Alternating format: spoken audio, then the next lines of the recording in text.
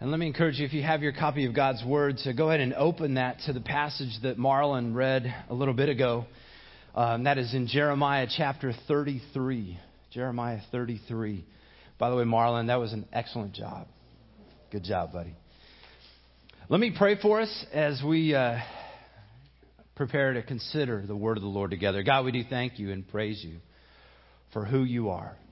We thank you for your word and the opportunity that we have to reflect on what you've done in the past and consider what you're promising into the future. God, I pray that over these next few moments you would grant us understanding of your word, of you, of how we should change the way we think, the way we live in light of who you are. Help us, we pray, in Christ's name. Amen. Amen. Now, as we dive in, I need to tell you, we don't really have many slides. In fact, that's the only slide you got. So if you're a note taker, I'll try to give you some clues. There's a big space to fill in. So if you're a drawer, you can draw. If you're a writer, you can write. And we're going to spend most of our time in Jeremiah, but there's one other passage that I want us to think about. But before we get to that, I want to give you a little bit of insight into movie watching, TV watching insight. If you want to know, if you want the biggest clue there is in Hollywood on how to predict that catastrophe is coming, all you need to do is listen for the two famous words, I promise. I promise. It's without fail. We'll be watching something at home, and it happened in a show we were watching last night even. We'll be watching something at home, and they're getting up to this big scene, and there's catastrophe that it's about to happen. In fact, the other day we were watching something, and one of the characters, two characters were there together, and one was going to be sent off to a faraway city, and the other one was going to have to stay back to try to make everything right. And the man who was staying back, the girl who drove away, she said, will you please promise to be safe? And he said, I promise. Immediately, we all knew, oh, he's gone. This is catastrophe waiting to happen. Mia, that's from Lemony Snicket and the series of unfortunate events. But it's so funny that Hollywood has this script that if they want you to know that bad things are going to happen, they make a major character promise to save the day only to fail. Or at least what happens on the other side of that is far from what people were expecting.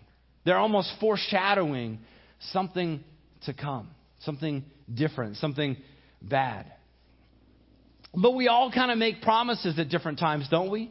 I mean, we promise to do some work. We have contracts at work to say, I promise to show up here and there and do what I'm supposed to. Or if you're at home, you might promise to do the trash or take out the dishes as soon as the video game is done, or as soon as this TV show is finished. We promise to, and you can fill in the blank. And sometimes we're able to fulfill the promises we make because we limit our commitment to what we're able to do, what we can control. But there are other times when the circumstances don't allow us to fulfill that promise. So being as sincere as we might and say, I promise, there's no way that it's going to be fulfilled. But what about when God makes a promise? What about when God makes a promise? Is He good for it? Is God true to His word? Well, that's what we're really talking about today. The passage that Marlon read is all about a promise that God made to the people of Israel. But I want to take you back. In fact, if you have your Bibles, I want you to flip back all the way back to the first book of the Bible, to Genesis chapter 15. I want to just read a very brief passage there in Genesis chapter 15 because God made a promise to one of Israel's heroes. He made a promise to Abraham. And I want you to consider how exact this promise was. In Genesis chapter 15, starting in verse 12. It says, and the sun was going down, a deep sleep fell on Abram. And behold, dreadful and great darkness fell upon him. And the Lord said to Abram, know for certain that your offspring will be sojourners in a land that is not theirs, and will be servants there, but they will be afflicted for 400 years. So he's basically telling them, look, this is the land that I gave you. Your people, your descendants, as numerous as the stars, are not going to be here for 400 years. But I will bring judgment on the nation that they serve, and afterward they shall come out with great possessions. And as for you, you shall go to your fathers in peace. You shall be buried at a good old age. And they shall come back here in the fourth generation, for the iniquity of the Amorites is not yet complete. So God made this promise to Abram. He said, Abram, I promised you this land, but I tell you, your people in the next couple of generations, they're going to go away. And what we find out through the rest of the Old Testament, really through the rest of Genesis and into Exodus, is that the people of Israel were in Israel because of a famine. They went back into Egypt, and they were stuck in Egypt for 400 years. At which time, centuries earlier, now God has said they're going to be there for a while. I will bring them out. And so if you're familiar with the Exodus story, God rose up Moses, and he said, Moses, I want you to take my people out of Egypt. So he led them out of Egypt, across the Red Sea, into the desert of Sinai, toward Mount Sinai, where he entered into a covenant with his people and initiated that sacrificial system. But because of their rebellion, they had to wander in the wilderness for another 40 years, until finally they got to enter the promised land. Finally, God's word was fulfilled. His promise was fulfilled. But over the next several hundred years, the people of Israel went through seasons of faithful living and seasons of rebellious living. They would worship God, and then they would get a new king, and then they would worship false gods. And after warning after warning after warning, the people of Israel, the northern kingdom, eventually the kingdom was divided into two, the north and the south. Eventually the northern kingdom got so rebellious that God, after sending many prophets warning them, he destroyed them and sent them into exile. And then a little over a century later, the southern kingdom of Judah was also sent into exile. And it was during the reign of the kings and before the exile that various prophets called the people of God to return to the Lord. They were saying, hey, come back, repent of what you're doing. Let's get it right. And one of those prophets was a man named Jeremiah. And he was a priest who served primarily in the south. And he had been preaching for years about this coming exile, but to no avail. In fact, the first 29 chapters of his book is all about Judah saying, hey, you guys come back. You got to repent. Let's not do this. In the last several chapters, 34 to the end, Jeremiah talks to all the nations around Judah, all the nations around Israel, and provides warning for them. But right in the middle of the book is what some commentators call the book of consolation. It's this book of comfort, if you will. And in these chapters, God reiterates his commitment to his people and his plan to return them from exile. But the big question is when? When will these things happen? And the book of consolation, it provides a sense of hope through the promises of God amidst the suffering that they were enduring. These weren't empty promises. They were promises of the Lord, promises to return to the land, promises of prosperity, and most importantly, promises of the Messiah, of an anointed one.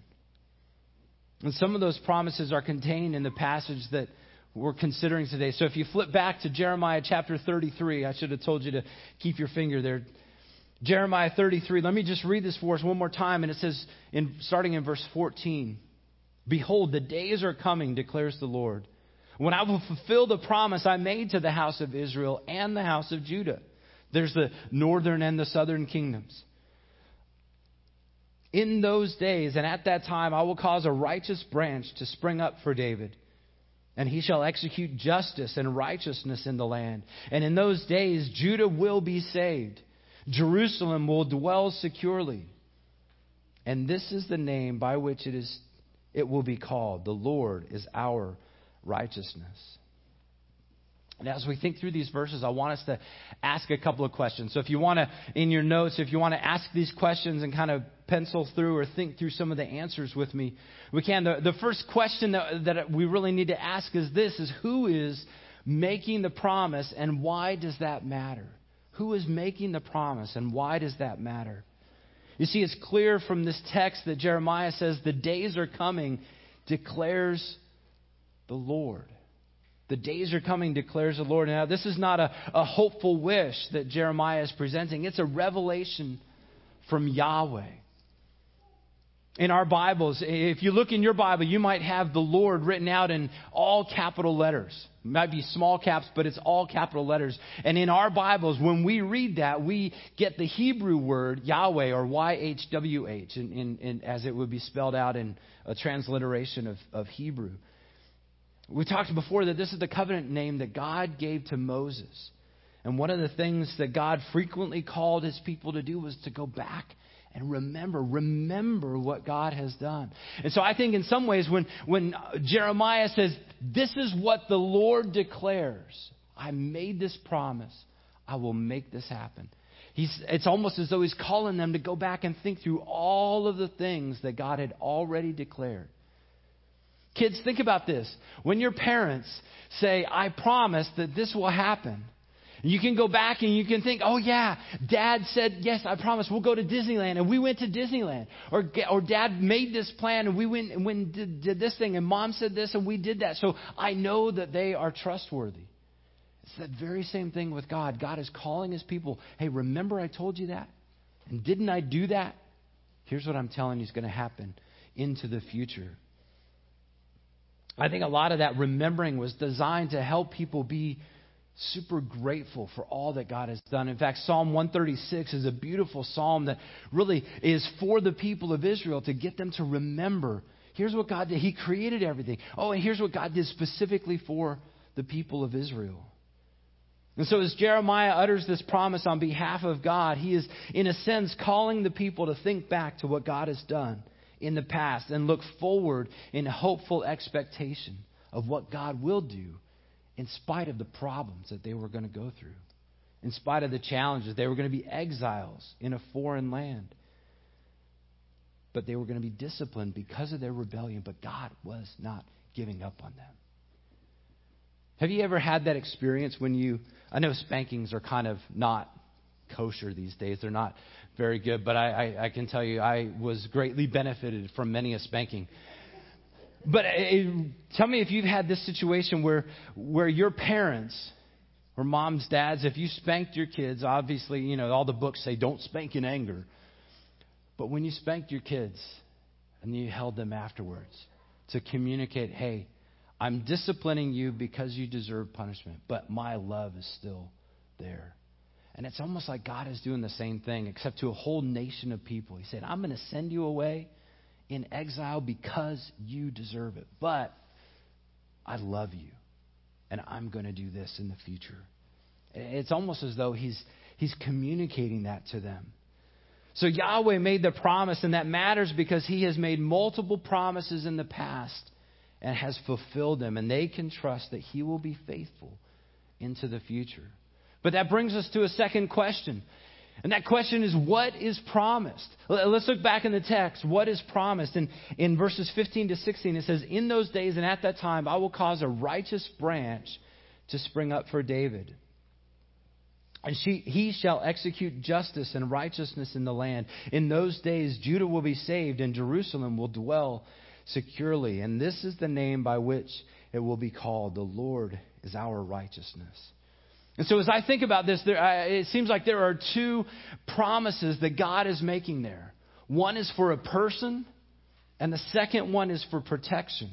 So let's think about these briefly. The person, Jeremiah refers to this person as a righteous branch. But do you guys talk about branches in your family? I mean, you might look at family trees and think about branches. But one of the things that in Hebrew, one of the things that in the Old Testament they do when they refer to a branch, it's referring to a descendant.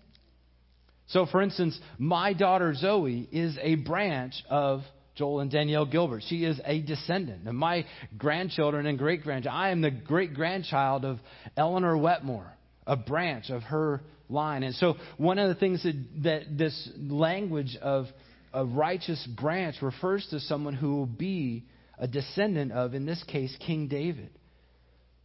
But it's interesting. He uses the word, notice what he says there. I will cause a righteous branch to spring up for David. And it seems to indicate that this person is a branch, will be a descendant of David, a descendant way down the line of David. But as a branch, it will also be on behalf of David. And this branch is just one of the many names that the Old Testament writers use to refer to the Messiah specifically. In fact, one commentator, Don Carson, notes that Jeremiah depicts the coming one, or the Messiah. He calls him the Good Shepherd, the righteous branch, and as David the king, the Lord's servant. You see, Jeremiah wrote many, many years after David was already dead. And so this descendant of David will come and he will be regarded as righteous. But what does it mean to be righteous? I mean, we have righteous rulers all the time right now, right? Throughout America's history, haven't we always had righteous presidents and vice presidents and congressional leaders? So the question is, what does it mean for this person to be righteous? Well, some of the Bible translations, the dictionaries talk about this. It said someone who is righteous is without sin and completely good and moral. And it says that only God is righteous in that sense. But righteous also refers to a person who does what is right. And we all try to do what is right from time to time, but ultimately we're going to fail. And then thirdly, a righteous person is a person whose sins are completely forgiven by God. A person who has put his or her faith in Jesus and is seen as righteous in his eyes. So we know that the third one doesn't exactly apply to this situation, because the third one applies to us who've received Jesus' salvation. The second one could refer to this righteous branch as someone who does right things. And the first definition, as it said, only refers to God. But notice that what this righteous branch will do, not only will he act righteously, but he will govern righteously as well. Jeremiah says that he will execute justice and righteousness in the land for Israel and Judah. And it seems like it's very specific for that part of the world, for that nation, for those people. Now, if we were to think back over all the previous kings and rulers that Israel and Judah had experienced, some might be considered righteous. Most would be considered corrupt. And all of them would be considered sinful. I mean, think about this. Who is the most famous king in Israel's history? Who do you think? Who? David. Yeah, David. He's like the standard bearer. Everybody wanted to be like David. But let's think about this. David, he was good. He only worshiped God. He was known as a man after God's own heart. And he did good things so much of his life. And yet, he was messed up. Even though he was a faithful worshiper, he was far from righteous. He committed adultery. He conspired for murder. He took a census that was designed to prop up his ego. And that's just his political career. And then as a husband, he couldn't be content with one wife, so he had to get several. As a father, he was passive-aggressive at times and inconsistent with how he raised his children. And that's Israel's standard. Some of the other kings, they raised up altars to false gods. They entered into forbidden alliances with foreign nations. They did horrific things to their children. And so Jeremiah is saying this new leader, this righteous branch, this one who's going to come is going to be better even than David. Better than the best that any of those guys could hope to be. He's going to live perfectly and execute justice without bias and without inconsistently. He will govern honestly. But not only will this person be righteous, there will be a result of protection for the people of Judah and Jerusalem. He says that specifically that Judah will be saved and Jerusalem will dwell in security. And eventually we'll receive the name, the Lord is our righteousness, or the Lord has provided us with justice. Now think about it, in case you're a little bit fuzzy with where Judah is. If you've ever seen a map, and this would have been a great time to have a visual, and I'm sorry I didn't get that done this week. But if you've ever seen a map of Israel, it's kind of long and skinny, and on this side, from your perspective, there's a lake up top and a lake down on the bottom. Well, one of the things that lake down on the bottom really becomes the dividing line between the northern kingdom and the southern kingdom. And from that lake on the bottom, which is the Dead Sea, all the way out to the Mediterranean Sea and south to the Red Sea is where Judah is. And Jerusalem, their capital, is really close to the top of that. And it's about a little larger than the size of Delaware. Judah, the entire nation, was just a little larger than our state of Delaware. And keep this in mind for a second. Jeremiah's audience were residents of that southern part of Judea, or Judah and Jerusalem. And at the time he received this prophecy, Jeremiah was locked up in the court of the king in Jerusalem. And Jerusalem itself was under siege by Nebuchadnezzar, by a foreign army. They were surrounded and there was no hope of escape. And I can imagine that some people would have been quite frustrated by a future hope, by Jeremiah saying, hey, I will raise up a branch at some point in time, but you have to go through these 70 years of exile. Jeremiah seems to be giving hope that Jerusalem will not have to fear siege and Judah will be rescued in years to come, way down the line. And then in the next couple of verses, if you look in your Bibles in verses 17 and 18, it says, David shall never lack a man to sit on the throne of the house of Israel. And the Levitical priest shall never lack a man in my presence to offer burnt offerings, to burn grain offerings, and to make sacrifices forever. He's basically saying, hey, there will be consistency and there will be peace. So we've seen that God is the one who made these promises. And then he promised a person and a protection for his people. But it brings one more question. And that is, how is this promise fulfilled? Because from our standpoint, this promise happened a long, long time ago. This was declared many, many years ago. But before we get to wrestle with the good news, we have to wrestle with history. So let me just remind you what happened. About the time that Jeremiah wrote this, as I said, Jerusalem was under siege. They were going to fall and a bunch of people were going to be taken from Jerusalem into another nation for 70 years. The town, Jerusalem, was destroyed. The temple was destroyed. There was a remnant left there. Eventually, the people, about 70 years later, some people started coming back and they rebuilt the altar on the ruins of where the temple was. And they began doing sacrifices again and they began worshiping again. Eventually, they did rebuild the temple. And that temple stood for a couple hundred years until the year 70 AD when ultimately it was destroyed. And from 70 AD to now, that temple has never been rebuilt. That temple has never been rebuilt. And as far as we can tell, the Jewish sacrificial system has not been active since 70 AD. So the question I have is, did God lie?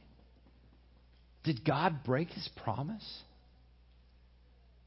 You see, there's no king in Jerusalem. In fact, after the exile, there was never really a king again. They had governors and they had other people. They kept tracking the genealogy. But there was never a king on the throne. And while there may be Levitical priests leading worship today in Jewish synagogues, there are no sacrifices taking place. So did God tell the truth? Is he good for his word? And I think what we have to realize is that God has and will fulfill his promise, but not in a way that the people of Israel expected and not a way that we might have looked for. You see, Jesus is the righteous branch. As we're going to read in the next couple of weeks, when we read the genealogies in Matthew and Luke, it reveals that Jesus was a descendant of David on both his stepfather's side and his mother's side. He was an heir to the throne of David. And since Jesus is fully God and fully human, he has the earthly heritage of a king and the eternal existence of God. He is then the eternal ruler in the line of David, able to sit on the throne, though he's not on a throne in Jerusalem. He's in the throne room in heaven. And when it comes to the role of priest, the promise stated that Levitical priests would never lack a man who could offer sacrifices. And we saw over the last couple of weeks as we studied Hebrews that Jesus would be a priest forever in the order of Melchizedek. And that order we saw was an order superior to the Levitical priests. And even the psalmist urged that there would be a new kind of priest in Psalm 110. We also learned in Hebrews that Jesus offered himself as the perfect and eternal sacrifice for our sins. And he is before God and he is God eternally. So God's fulfillment of this promise is this fact that in the throne room of heaven, David's descendants have a king on the throne. And as a priest in the order of Melchizedek, he is himself, Jesus Christ is himself, that permanent, eternal sacrifice before the throne of God. So Jesus is this righteous branch, but what about executing justice and righteousness? In his life, Jesus demonstrated sinless perfection. He showed us how to live. He showed us how we should act if we were perfect. And then on the cross, he executed eternal justice on our behalf. And we like to think about justice by our standards, getting back, getting retribution. But ultimately, justice has to be measured by God's standard. And Jesus took the eternal wrath of our sin and paid for it perfectly. God's justice has been satisfied. And as for executing righteousness in the land, Jesus taught us how to live and in many ways ushered in a kingdom that if we would live it out, there would be justice in all the lands. He ushered in an upside-down kingdom that extends beyond the borders of Jerusalem and Judah. In fact, 1 Peter 2:5 says, "You yourselves, like living stones, are being built up as a spiritual house to be a holy priesthood, to offer spiritual sacrifices acceptable to God through Jesus Christ." And in reality, we can see that justice and righteousness are not fully realized yet. We don't live in a nation or in a world that is built right now on justice and righteousness. And yet we, the people of God, as we live that out, we get to bring hope of what is to come. So again, did God lie? Is Jesus just a false hope for the people of Israel? I think the answer is no. I think it seems like this promise is fulfilled in two stages. The first stage is when Jesus, in his first coming, the coming that we are celebrating now with Advent, the coming that we will celebrate in just about a month with Christmas. And the result of his life, death, and resurrection, the commissioning of his people to be on mission, to be people of peace, to be a kingdom of priests to God. And yet the second stage is his second coming, when he will fully reign, when he will reestablish his eternal kingdom with his people here. Revelation 21, 1-4 says, "Then I saw a new heaven and a new earth. For the first heaven and the first earth had passed away, and the sea was no more. And I saw the holy city, the new Jerusalem, coming down out of heaven from God, prepared as a bride adorned for her husband. And I heard a loud voice from the throne saying, 'Behold, the dwelling place of God is with man. And he will dwell with them, and they will be his people, and God himself will be with them as their God. He will wipe away every tear from their eyes, and death shall be no more. Neither shall there be mourning or crying nor pain any more, for the former things have passed away.'" So let me just close this out by getting us to think. Jeremiah sought to give hope to the people of Jerusalem and Judah. The initial fulfillment of that hope would come some 600 years after he spoke it. Jesus didn't come for another 600 years. But that fulfillment would extend far beyond the people of the land. This truly righteous branch from David offers eternal justice and righteousness for all of us if we will believe, if we will trust him. And as we are gradually transformed to act more righteously, we get to realize the salvation and security that God promised as we live it out in community and in the world. But because God was faithful to fulfill his promises in the past, I think we can look forward with hope to the promises that he will fulfill in the future. So let me challenge us to walk faithfully before him, fully hoping in the promises that he will fulfill, because he has been faithful to his word in the past. Let's pray together. God, thank you for being a God who is good for his word. God, you are a God who is able to be trusted. You are a God in whom we hope. Lord, help us to walk faithfully before you as we seek to honor you with every part of our lives, every fiber of our being, in anticipation of your full fulfillment of this promise to the people of Judah and Jerusalem. Your promise to us about your righteous branch, Jesus Christ, who will execute justice and righteousness perfectly, bringing peace in the land. Lord, we look forward to that day when Jerusalem, the new Jerusalem, will dwell secure. God, we pray that would come quickly. In Jesus' name, amen. Amen.